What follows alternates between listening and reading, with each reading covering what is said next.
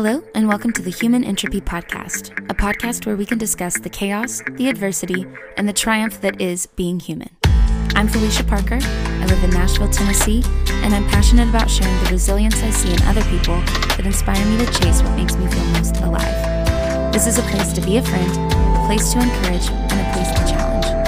This is Human Entropy.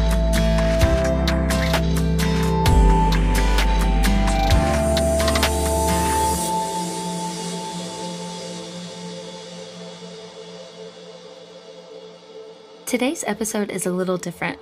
A not so little known fact about me is that I have a true crime obsession, and I think I'll probably spend the rest of my life trying to figure out why.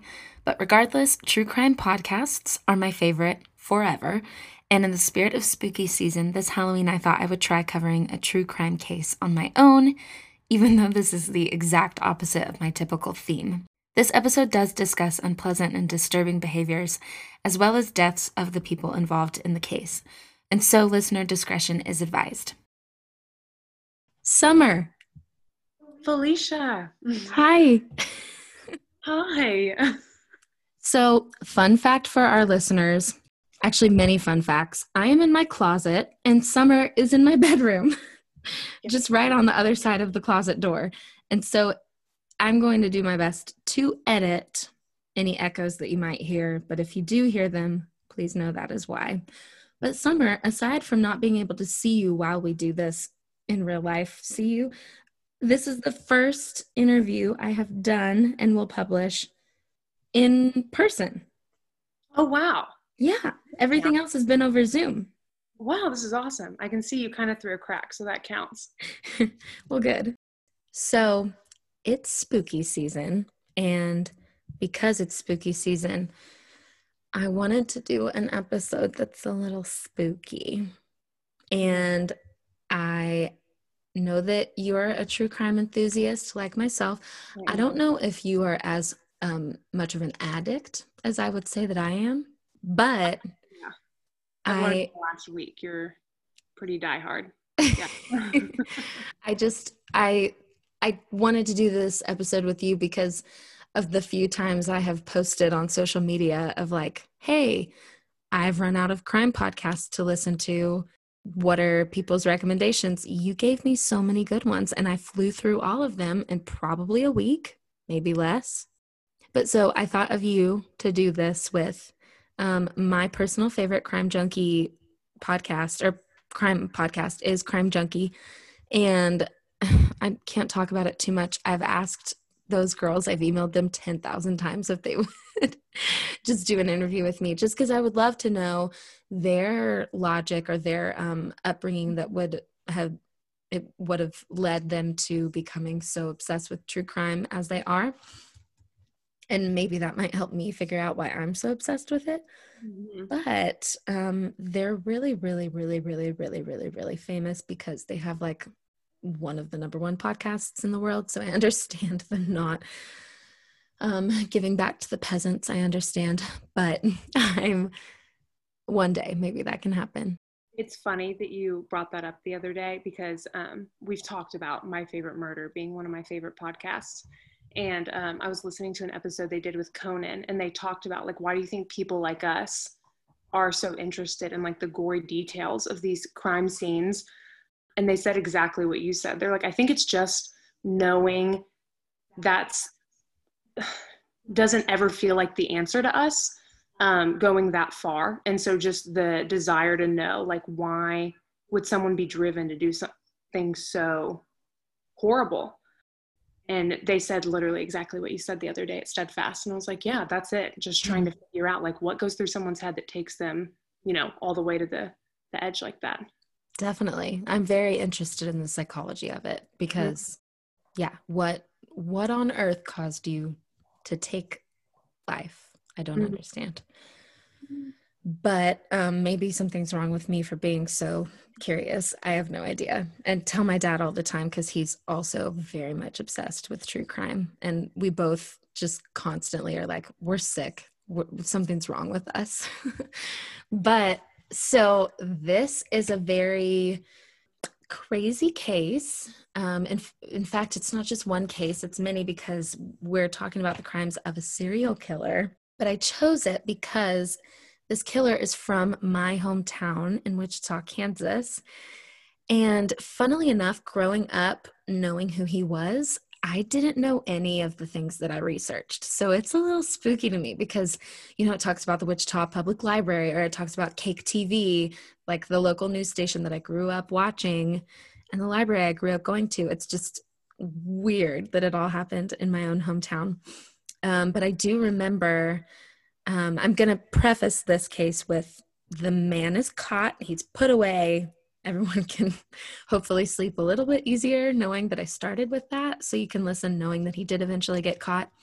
But the day that he was arrested, my dad was in town. My dad has lived in California all my life, and I want to say he was arrested around my birthday because my dad was back in Kansas, I think for my birthday. It could have been for something else. But so I was away from my mom when he got caught on news. And my grandpa has been in the police force all of his career as well. He just retired a few years ago from the police force, but he also was obsessed with BTK and hoping that he would get caught, being a Wichita police officer. And so they were telling me, like at the time he got caught in 2005, so I was 9, about to be 10.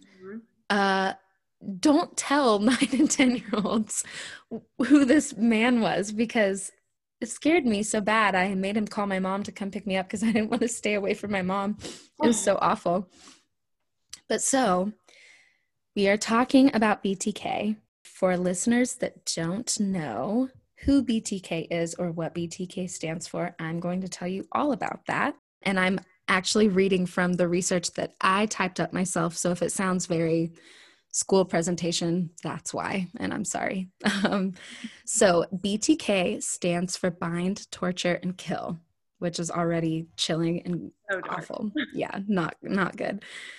This killer's rampage began, that we know of, in Kansas in January of 1974. I was not alive, and neither were you, Summer. You just asked me what year I was born while we were doing our research. Yeah, 96 for you, right? 95 for you, yeah. Yep, 95 for me. Well after our time. Yeah, well before our time. But my mom, she was going to turn 2 September of 1974. Okay. So she was alive when he was starting to kill people, which is terrifying. So we begin on the morning of January 15th, sometime around 7:30.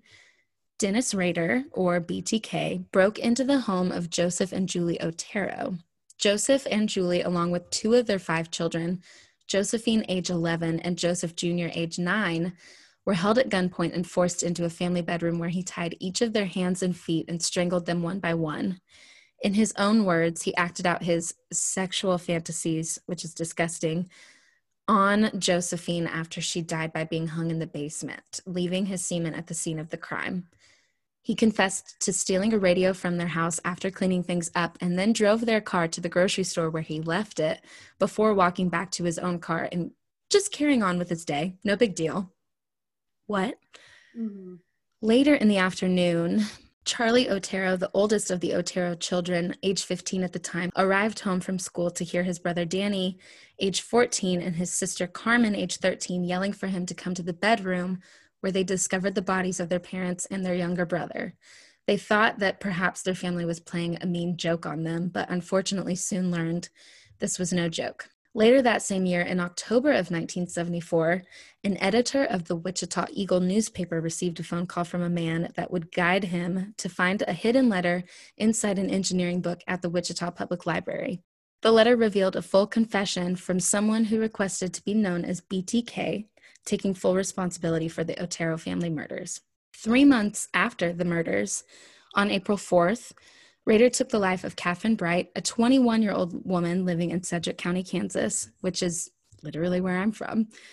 It was not clear exactly when he had seen her prior to her murder, whether it was a few weeks or a few days or a few hours before, but he saw her and just decided that she would be one of his projects, which is what he called each of his victims, and is disgusting and not okay.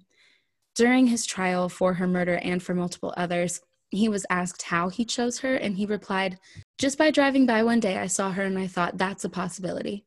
From Dennis Rader's recollection, that day he broke into her home from the back porch, hid near the bedroom, and around 2 p.m. she arrived back to her house with her brother, Kevin, which Dennis was not expecting. In a survivor-victim interview, Kevin shared that the way they were greeted was by a man in gloves and in a stocking cap or a ski mask with a gun, told them that he was a wanted criminal and that he just needed a car, but he forced them into the bedroom, forced Kevin to tie his sister Catherine's hands and feet, and then he took Kevin into a separate room and tied his feet to the bedposts so that he couldn't run. Rader began choking him, but Kevin broke free from his bondage and started fighting with Rader. Rader, however, pulled a gun on him and shot him in the face, but then Kevin somehow played dead. I don't know how you get shot in the face and then play dead, but wow. So Dennis went back into the bedroom to finish up, as he called it, his project with Catherine. She, however, also put up a fight with him, and he was unsuccessful while trying to choke her. Unfortunately, he therefore began stabbing her multiple times in the abdomen.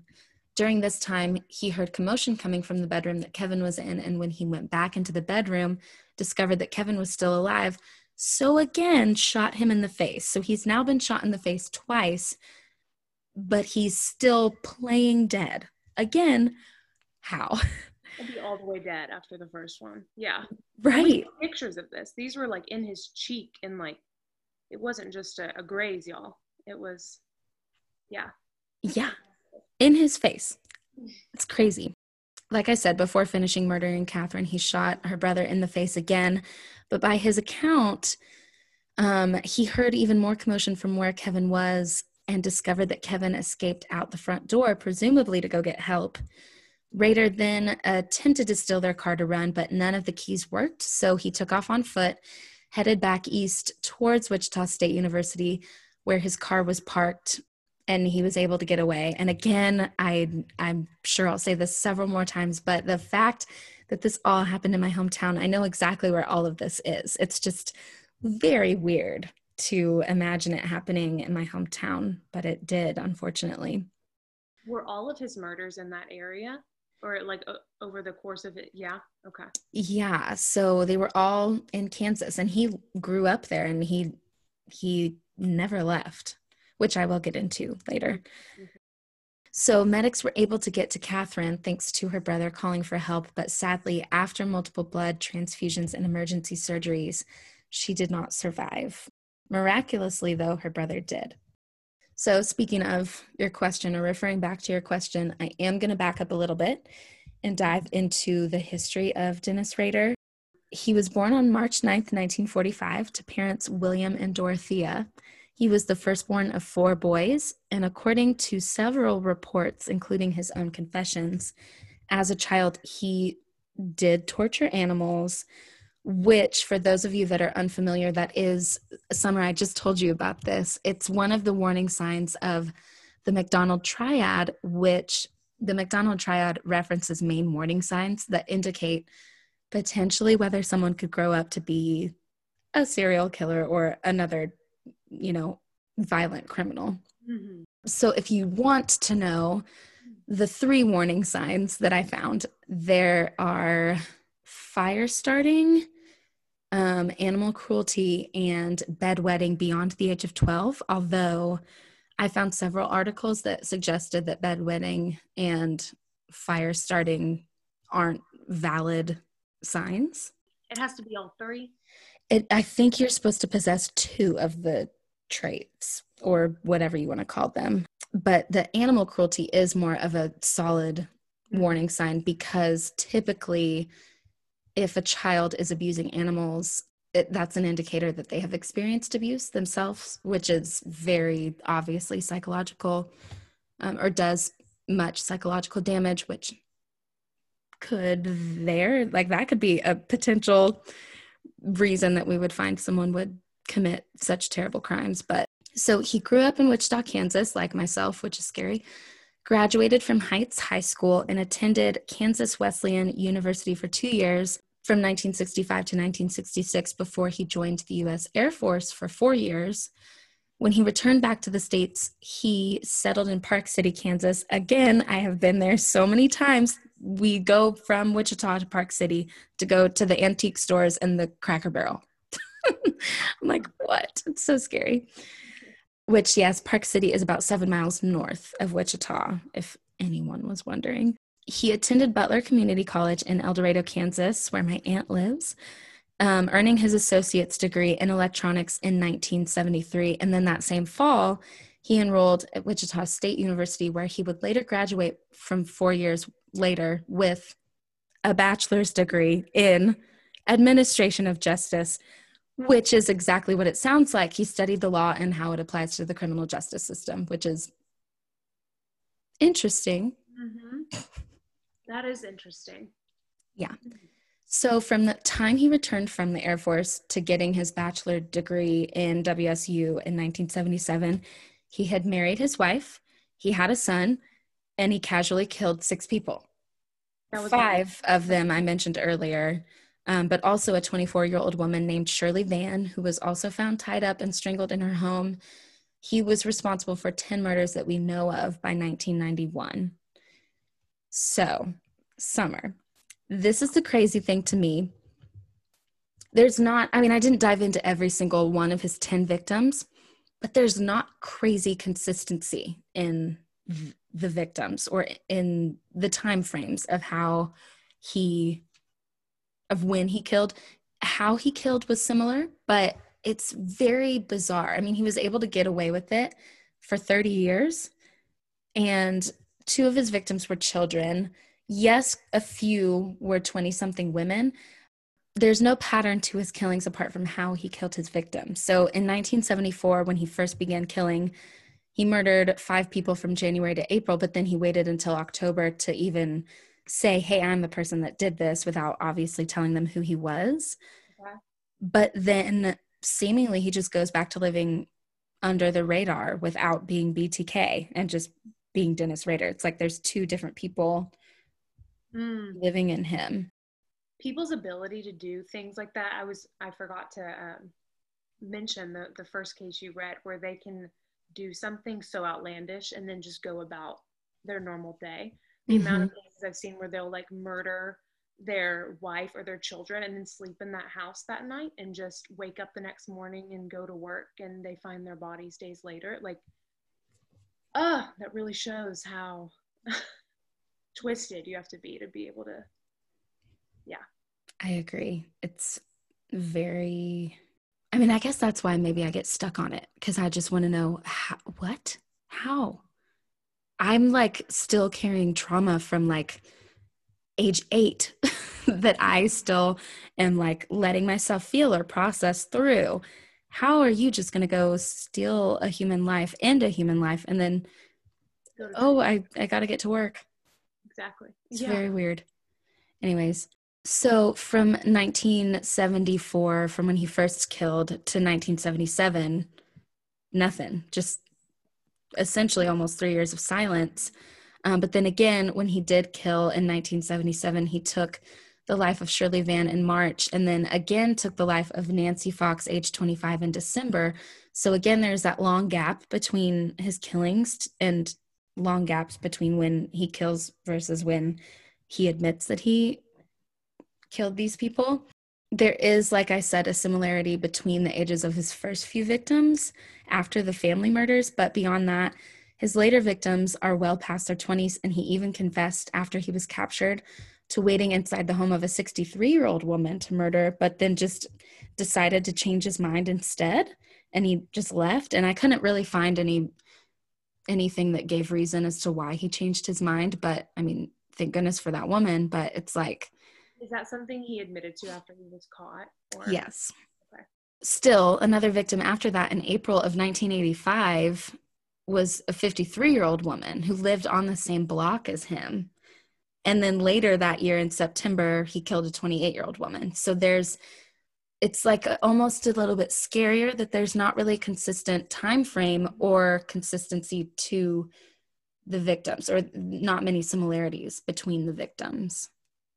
Which if I was living in those cities at that time, it would just seem like completely separate murders, years apart with no. Exactly. I mean, if he hadn't been saying, hey, I'm BTK and I did this, how on earth would they know that it's the same person? Do people think it's not? Are there people that think he's just like taking credit for things years apart because no one's doing it and he's just like, I'll just say I did it? I don't think so, just because they found his mother lode, like his Oh no. his keepsake of all of the things that he took from the crime scene, which I will get into later. That's on brand for a serial killer. Yeah. Yep. So it's almost scarier that you can't predict any similarities or like when he might possibly strike, because I don't know of all the high profile killers or criminals, but of the ones that I know, they kind of do have a type or a way they go about doing things and like a time frame that they stick to, because Ted Bundy definitely had a type of woman. They all looked so similar and they were all college-aged girls, and he kind of never really stopped. So that's an example. Or the Golden State Killer or the East Area Rapist also chose victims who did look pretty similar to one another, although there were definitely age gaps between his victims. But he always came in the nighttime. And again, he stuck with it pretty consistently. It's weird to me. And then the Zodiac also mostly killed couples that were off, kind of isolated from the public, at a car lookout point or near lakes or something like that. And so it's just very odd. Yeah, that's a good question. Like, how would someone know that it was the same person? But speaking of the Zodiac, I feel like BTK kind of stole some ideas from him, because he was killing a decade before BTK was. And the Zodiac was also known for sending in letters claiming responsibility for murders that were happening all around San Francisco and Northern California. Yeah, it would also be more unnerving for the community when, this sounds awful, but if you don't fit the profile of the people being killed, like me being a 24-year-old woman, if I was in Seattle at the time of, Ted Bundy's reign, I would be a lot more cautious and not be going out at night. But when it's just random and you don't know who, it's a little harder to be cautious or know when it's necessary to be cautious, I guess. Yeah. Mm-hmm. So whether he was copying the Zodiac or not, ultimately his letters would be what led to his arrest in February of 2005. So again, he started in 1971 and he was arrested in 2005, which, your letters are what leads to your arrest. It's like, did you want to be caught? Because I think he definitely obviously just wanted credit, but they're going to get you, brother. What are you doing? What are you doing killing people to begin with? But anyways. Yeah, up until a year before the time of his arrest, there had been no killings and no letters received for 13 years. So in January of 2004, the Wichita Eagle published a feature story on the 30th anniversary of the Otero family murders. And lo and behold, 2 months later, in March of 2004, the Wichita Eagle receives a letter containing a photocopy of one of his later victims' driver's license, as well as 3 photos taken of her by her killer. So it was almost as if the feature story kind of set him off, or like made him come back out of hiding. I know I've heard things about people. We all know, if you're into true crime and stories like this, that murderers tend to like to relive that moment, and I'm sure that brought him back to, like, I guess, wanting to take the credit and get that attention again and relive that awful. Yeah. Just so everyone listening knows, I'm leaving out many terrible, disgusting details because it's not necessary for everyone to know, and it's not pleasant or warm to hear in the slightest. But he will just say did his fair share of reliving what happened on his own. And that's all I'm going to say. And if someone needs to needs to know what that means, then please, by all means, go research it for yourself, but just do it in the daytime because I made sure to do all my research on this in the daytime. I do have crime rules, and I don't listen to any crime or watch. Well, I'll watch 2020 any time of day, but I don't listen to the spooky stuff after dark. Anyways, from the time this new letter was received in March of 2004 to his arrest in February of 2005, 11 more letters and puzzles and clues were sent to local media outlets and the police, which is more than he's ever sent in a small time frame. If you look up the timeline of his killings and his letters and clues that he sent in, this is a lot more than normal. It was kind of like overload. So again, it seems to me he definitely wanted the credit, and maybe he just didn't want to be forgotten. I'm not really sure, but again, I'm like, did you want to be caught? It's in the 2000s at this point. Science and technology are continuing to advance. Mm-hmm. They're gonna get you.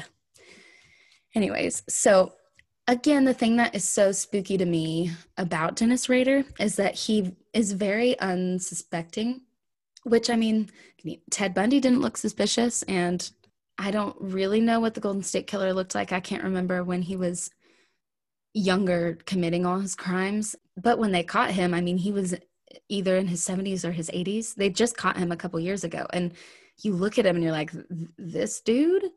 Like, you're the one that did this? Which, what would warrant, or like what characteristics or features would someone need to have that would make them look like a killer? But do you know what I mean? It's just very weird when it's the guy next door that you just don't feel like meets the criteria. But it is so scary. Many victims meet the fates that they do by unsuspicious predators. But this man was actually living a double life.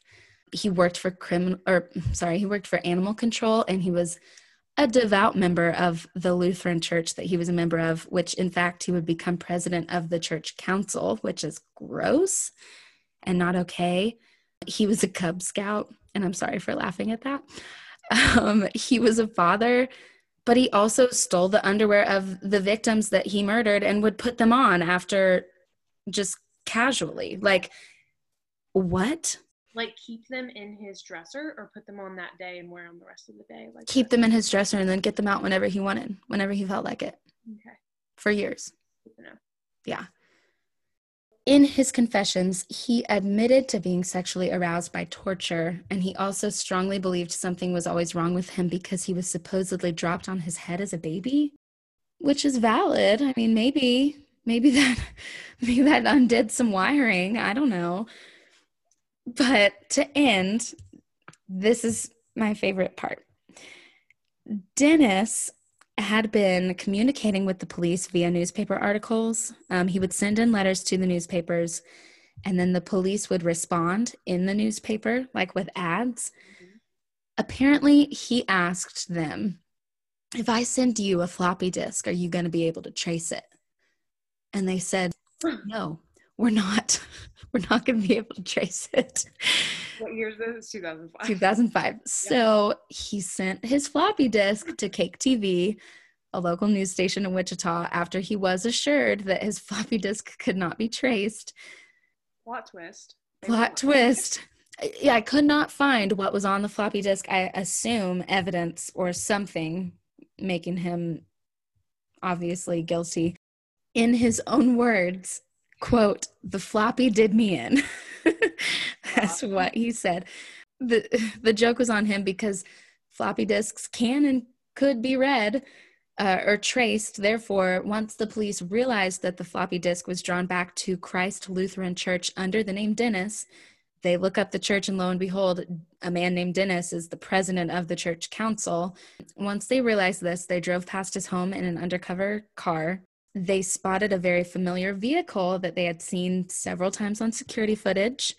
After each case, I mean, I don't know about the 70s, but I'm sure in the 80s, and I think his final crime was in 91, or his final murder. So to be extra sure, even though they were like, this is our guy, they asked his daughter for a DNA sample, claiming that it was for a medical report, but it was actually an attempt to match her father's semen to the scene of a crime.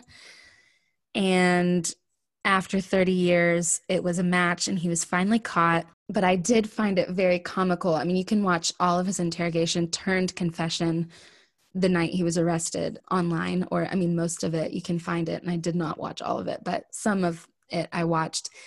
He was so hurt and offended that they lied to him. He asked them so many times, "Why did you lie to me?" And the officer looks at him very matter of fact and he says, "Well, because I wanted to catch you." I'm just like, duh. Anyways. Wow. Yep. I think that Dennis really believed that he had a relationship with law enforcement and media. So it was apparently devastating to him to be lied to by someone he thought he was in a relationship with, which is clearly ironic because he was lying to his entire family and his coworkers and his church congregation. And it's just, anyways.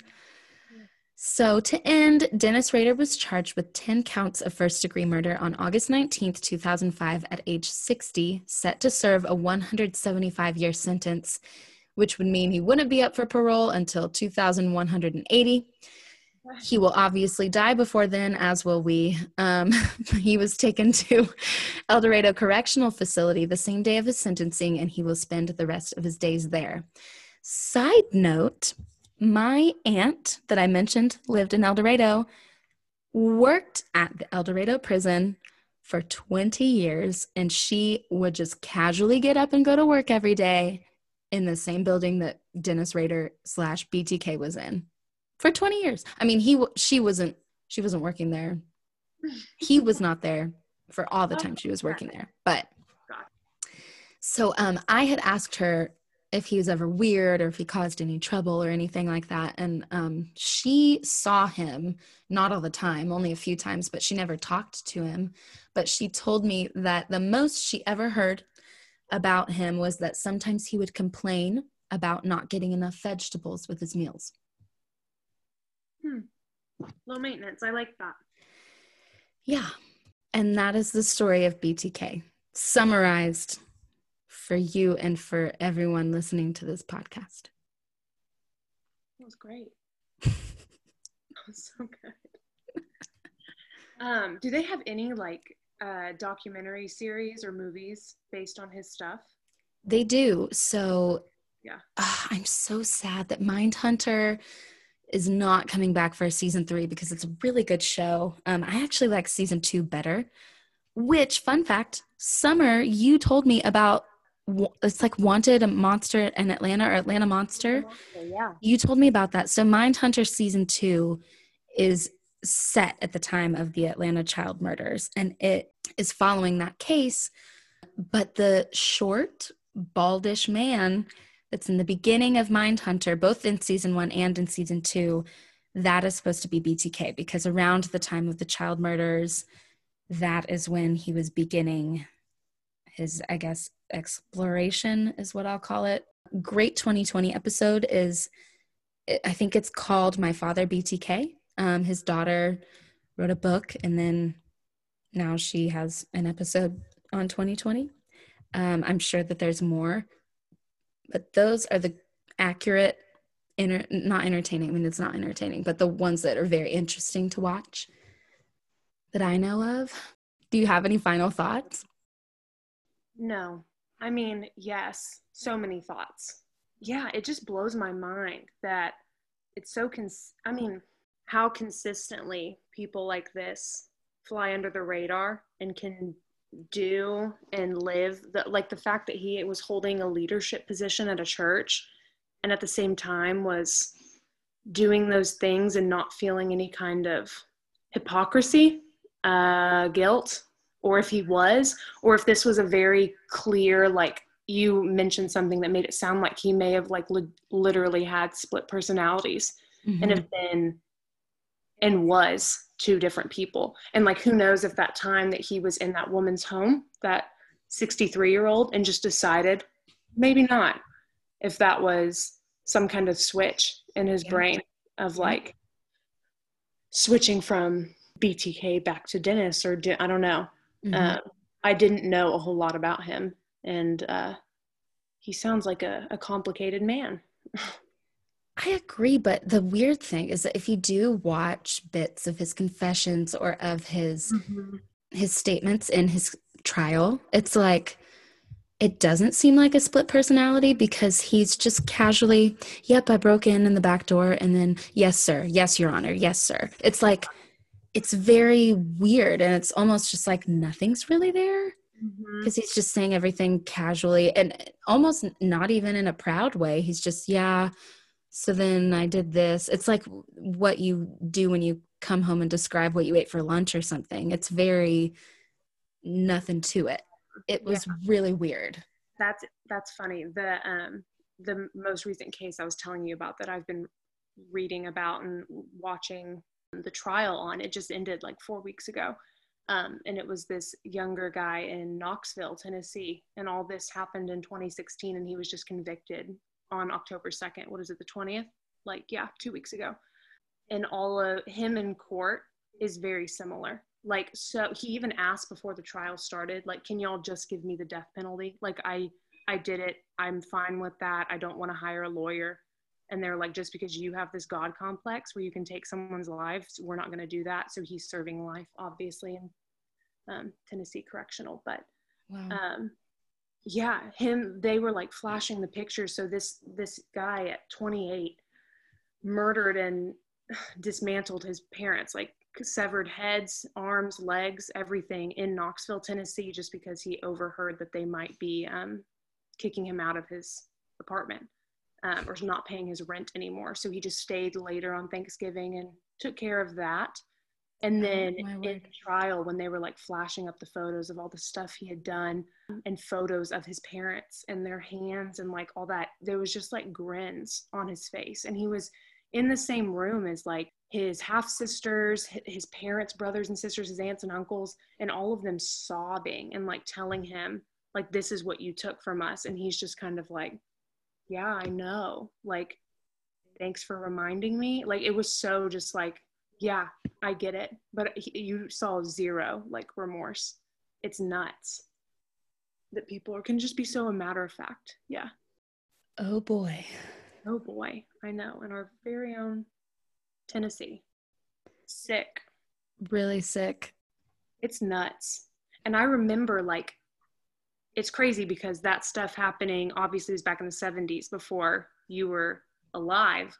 But I remember in my hometown, in my neighborhood, like streets over, there was one night that there was helicopters and like sirens in our neighborhood. And I was, oh my gosh, like 14, 15. And I remember it as I was going to sleep and being like, wonder what that is. And found out the next morning that they was like, I can't remember what their position was, but it was on like, it was some government position. They worked for the state of Texas or maybe Dallas County or whatever it was.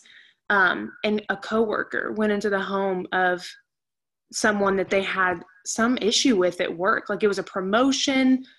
So he was disgruntled and went in and shot this person just in their house. And I remember hearing that on the news, and that was in my small town 20 minutes outside of Dallas, and being like, if I heard that and that was just like in Arkansas, I'd be like, yeah, that happens. But then not that casually. It's sad, but it just sounds so different when it's like Forney, Texas, or, Wichita, Kansas, or wherever. Yeah. Yeah, crazy. I will say my roommate and I have had conversations of like, are serial killers a thing anymore? Because DNA. how do you get away with it now? Yeah. I mean, I'm sure that they are. The most recent serial killer that I know of is Israel Keys, but even then, he was killing a few years prior to now, where we have such advanced technology to be able to catch people. Where was he? I've never even heard that name. Oh, well then, Summer, we might just have to do another episode. Oh, no. You were a great listener, and you added great little tidbits of some other similar-ish cases at the end, and you've been a wonderful guest on this podcast. Yeah, I love sharing this kind of interests. Some people think it's sick. Yeah. There are people like you who are even more into it than I. Yeah, you're not even sick. You're just curious. I have a problem. Curious.